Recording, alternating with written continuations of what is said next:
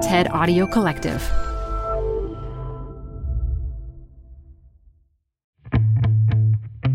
This is Zigzag. I'm Manoush Zomorodi, and our second season is all about trust and information. And on this episode, just the facts, ma'am. Well, just the fact-checking, ma'am.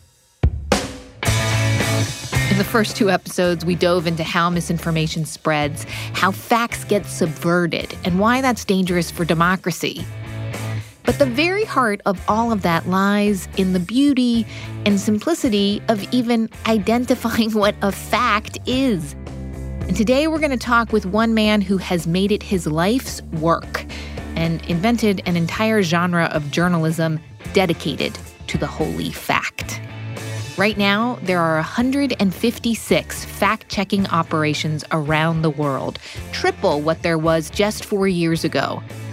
And with so much information zinging around the internet these days, how do those fact-checkers decide what to even fact-check?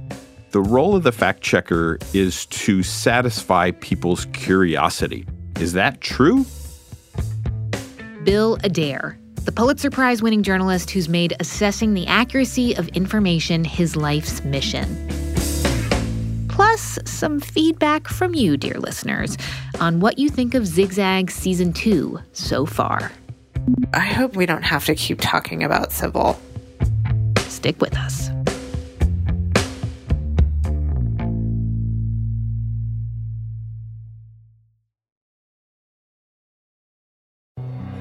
Hi, I'm Ben. I suffer from a condition called writer's block. It strikes when I'm at work. That's why I choose Canva Magic Write. It works fast, generating text in seconds, thanks to AI. Common side effects include increased productivity, compliments from coworkers, feelings of satisfaction. Now I can say bye-bye to writer's block. Ask your boss if Canva Magic Write is right for you at canva.com, designed for work. Not to get existential about this, but does it matter? Do people care, and how do we measure if they do care based on putting the truth out there? Can I just give an example from this morning that was pretty cool? So I was helping. I met Bill Adair last month at an event put together by Humanities New York. The panel was called Our Fake Reality: Journalism, Legitimacy, and Post-Fact America. And yes, that very morning, he had helped fact-check an ad that a Political Action Committee, or PAC, was running about some amendments on the ballot in North Carolina.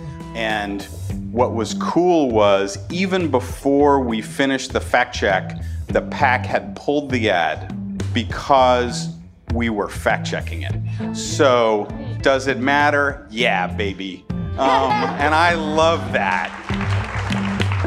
Bill is basically the unofficial dean of the small but vital fact-checking world. His official title is director of the Duke Reporters Lab at Duke University, where he's also a journalism professor. And after the panel, I was dying to hear more about how Bill helped make fact-checking a thing, and how that job has changed in a time when people can't even agree on what a fact is.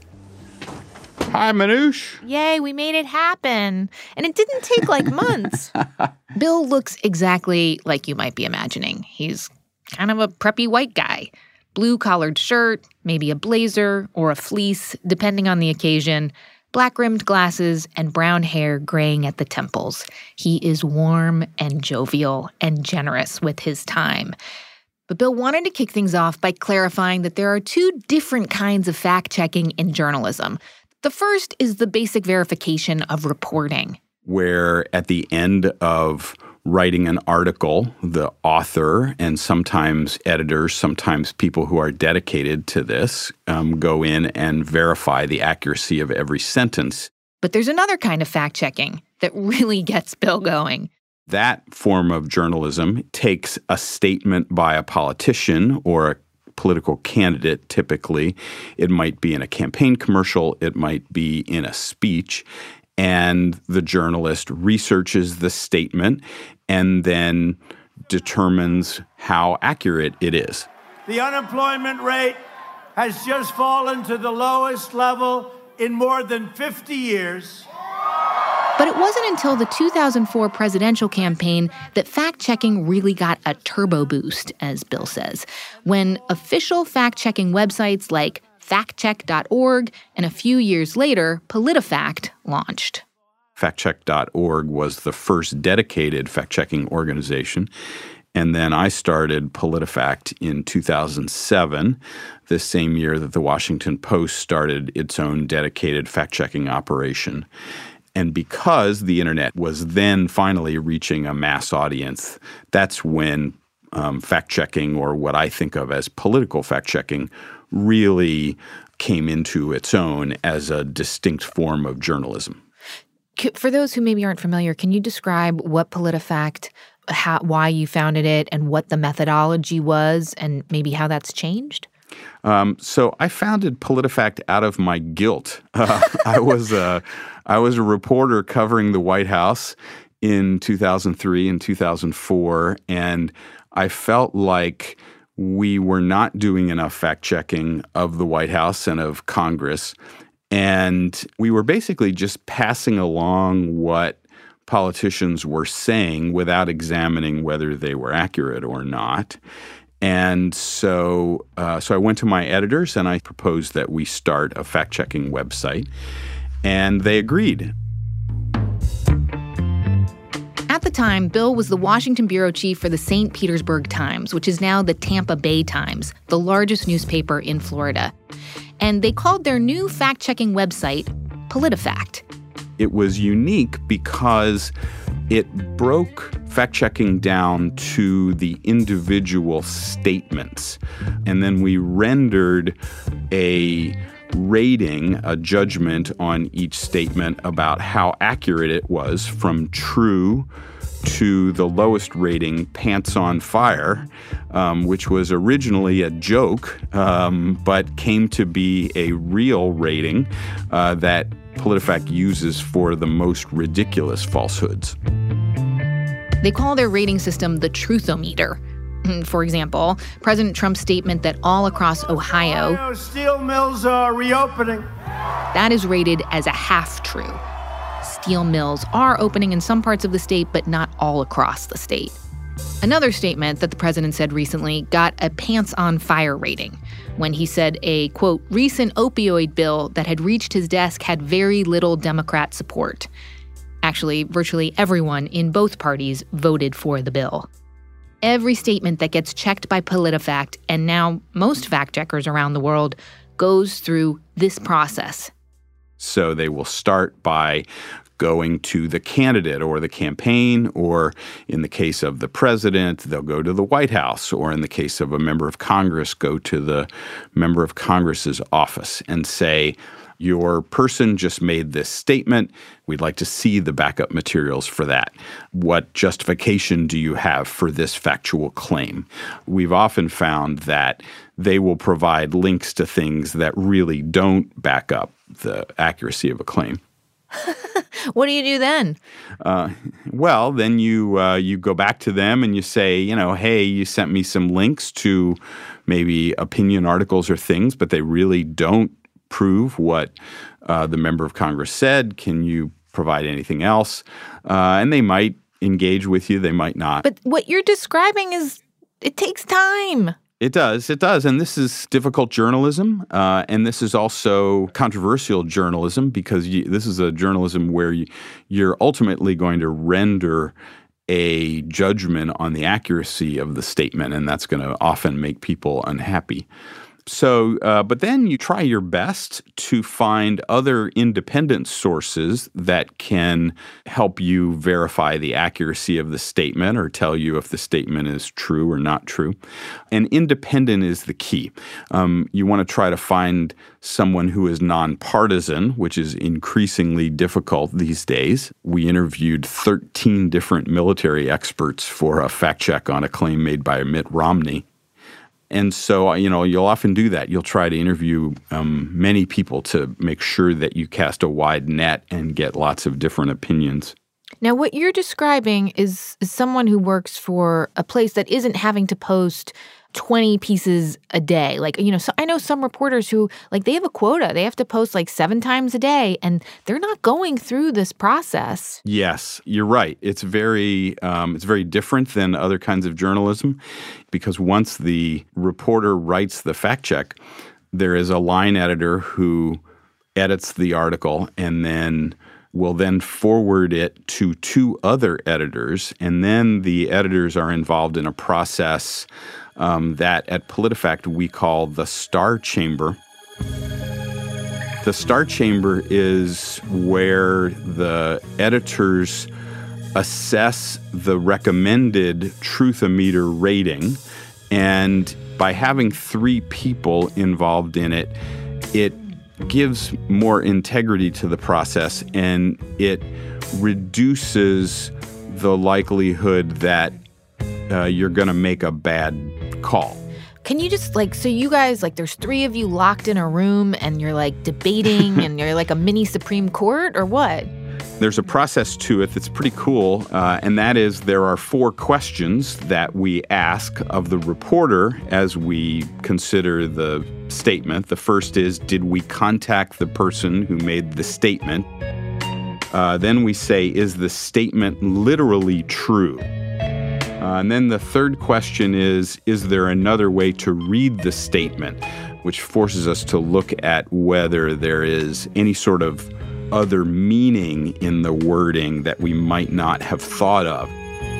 And then the final question of the 4 is, what is our jurisprudence on this? And this is like judges talking about, what has the Second Circuit ruled on this? By asking this, we ensure that the reporter has looked at previous Truth-O-Meter rulings to make sure that we're consistent. Bill estimates that PolitiFact has given out around 15,000 to 16,000 Truth-O-Meter ratings to statements. It's a labor-intensive, time-consuming process, which is why now Bill is experimenting with ways to speed up fact-checking. Yeah, enough with the humans. It's time for some robots in this process. The future of fact-checking in just a moment.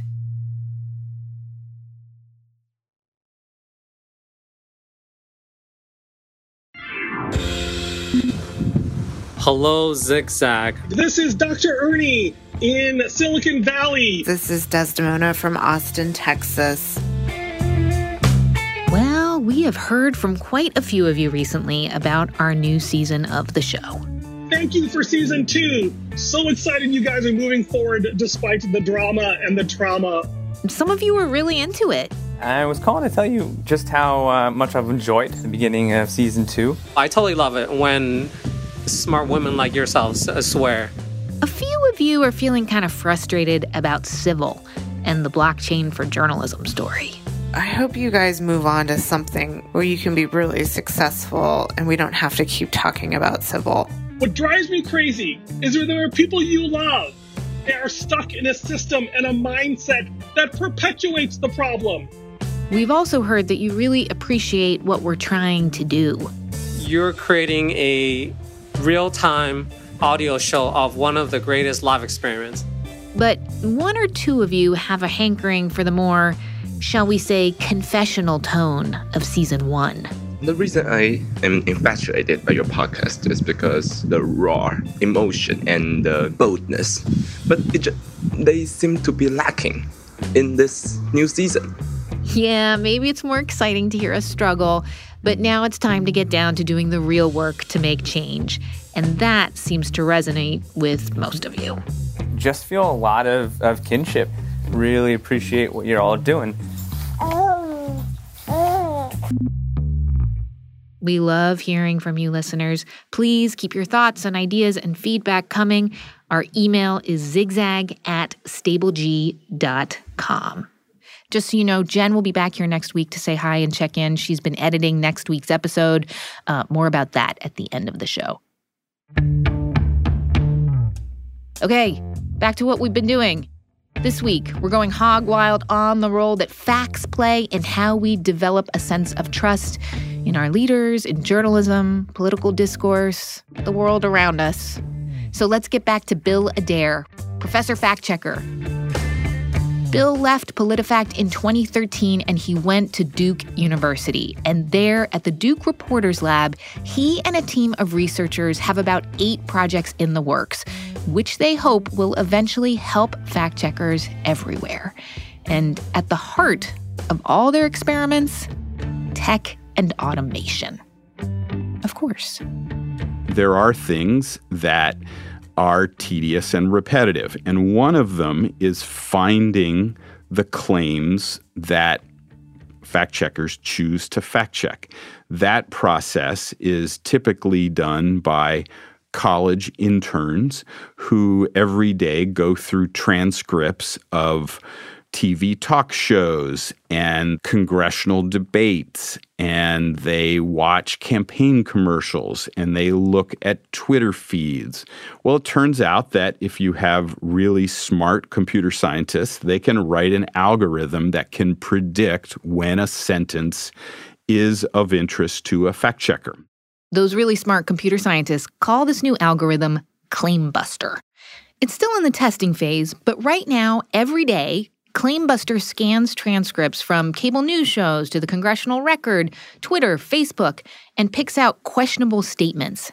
Then it emails a list of those statements to fact-checkers at the AP, the New York Times, the Washington Post, you name it. Every morning and afternoon, they get an email, and about 16 or 17 times in the past 4 months, they have chosen to check claims that have been found by our bots this way. So that's promising. ClaimBuster can watch cable news at night when the fact checkers aren't able to or don't want to. Another project Bill and the team are working on is called Talking Point Tracker. We're going to be analyzing closed captions from cable news channels so that we can have sort of an early warning system so that the fact checkers, and really not just the fact checkers, but also political editors, producers, talk show bookers will know, hey, here's a talking point that is on the rise. We may want to keep an eye on this one, or we may want to book someone on this, or we may want to fact check that statement. So there's definitely potential for this kind of technique. Are there people who don't like this, who think like what you're doing is like fundamentally bad? Well, there are definitely people who are skeptical about fact-checking, and I think this grows from the general skepticism of the mainstream media that has caused a decline in the standing of the media in the last 20, 30 years, and by extension, that hurts the fact checkers too. We did a study here at Duke that we called Heroes or Hacks, the partisan divide over fact checking. And what we found was that on the left, that liberal publications praise fact checkers, cite fact checking often, use phrases like heroes. And on the right, they use words like hacks and are much more likely to be critical of fact-checking and will often put fact-checking in quotation marks to suggest that it is not a legitimate thing, like fact-checking. And I think that's a problem. I think that's a larger problem than just fact-checking. I think that speaks to decades of criticism of the mainstream media by people on the right. Does that just get rid of the need for fact-checking at all? Because if no one's going to believe the people who are doing the fact-checking, what does it matter? Well, there's kind of a lot bundled in that question, with decades of just relentless criticism of the mainstream media that I do not believe is warranted, that has had a really corrosive effect on the standing of all mainstream journalism, including fact-checking. I think that's had a really negative effect, and it worries me a lot. What do you think? I'm wondering if the future of fact-checking is going to help that standing at all.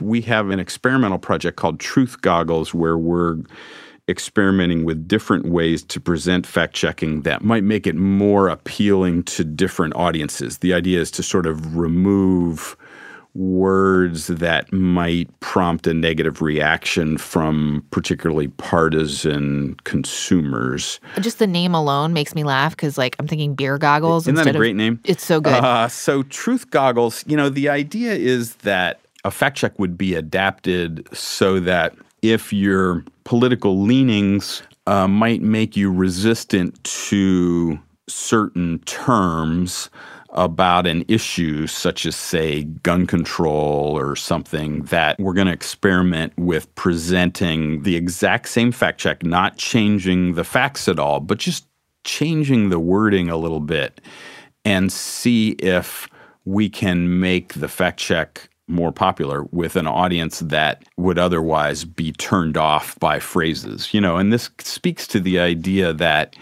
when reporters write a fact check, they might use words that inadvertently bother readers and set off a negative reaction. Truth Goggles are one of the more out there ideas about what fact-checking could eventually look like. Other fact-checking projects are at various stages of development.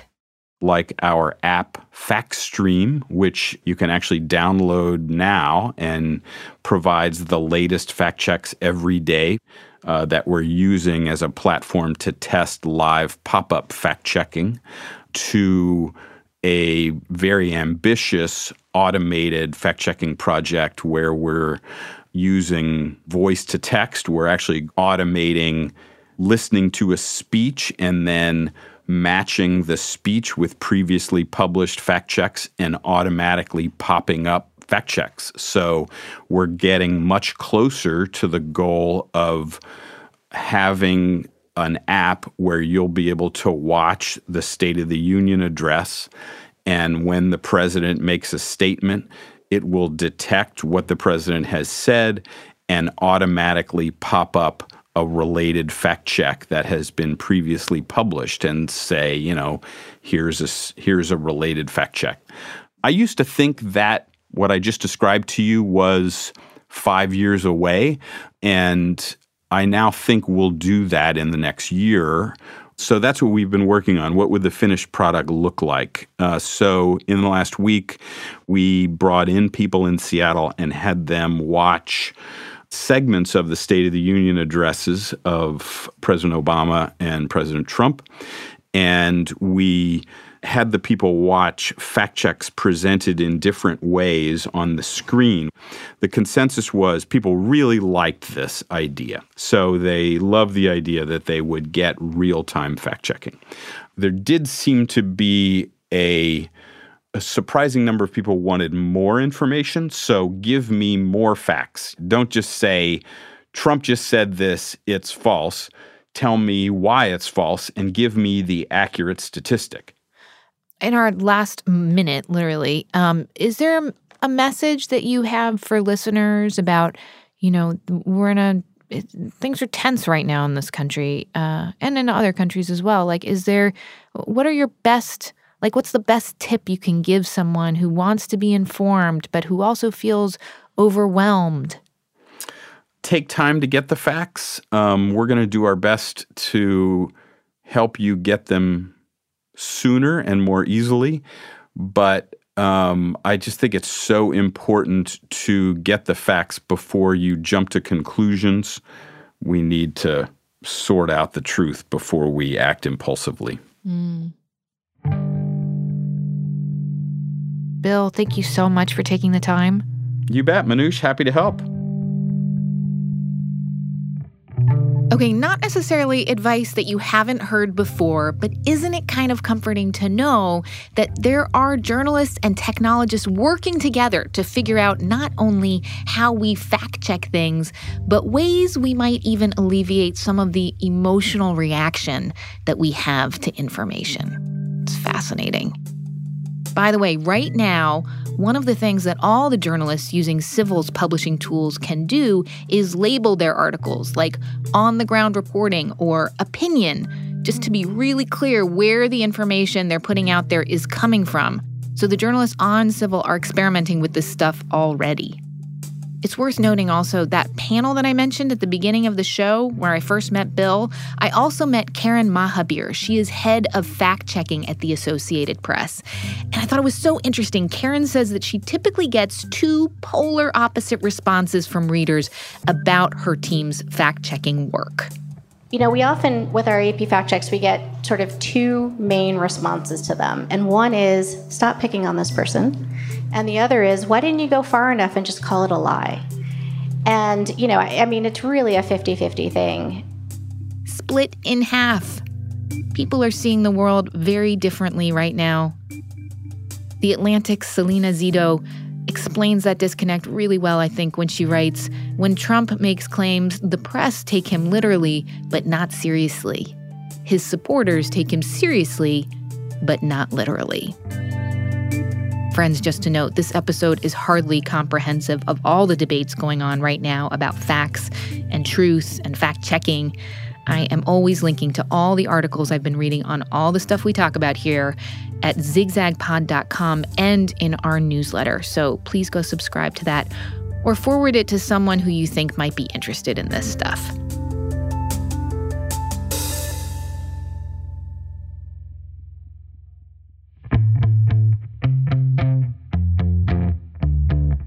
Okay, next week, how, or actually I should say where, we might be able to come together. Sociologist Eric Klinenberg. When we have a neglected social infrastructure, when we let things fall apart, when we have schools that are hostile environments, when the parks are fenced up or aren't properly maintained, when the subway is late all the time and the trains are too crowded, we become more hostile to one another. Oh, yes. and we become more likely to kind of turn inwards and to give up on the collective project. Libraries, parks, public pools, a well-functioning subway. Are these spaces slowly dying?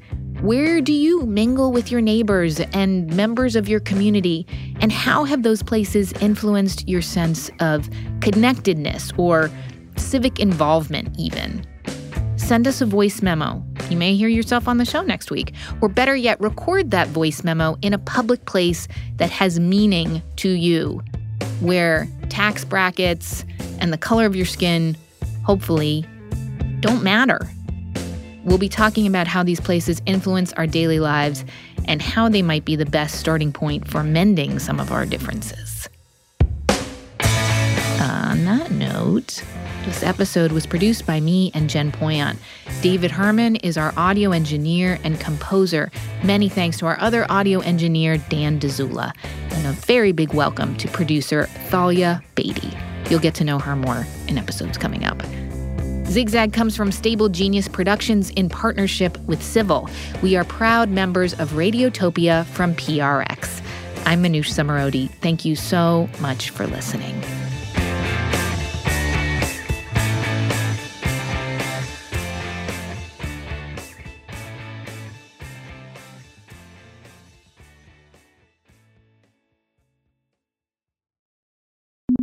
Jen, Manoush, I love your show and will always be part of the Stable Genius cult. Shine on, you crazy diamonds.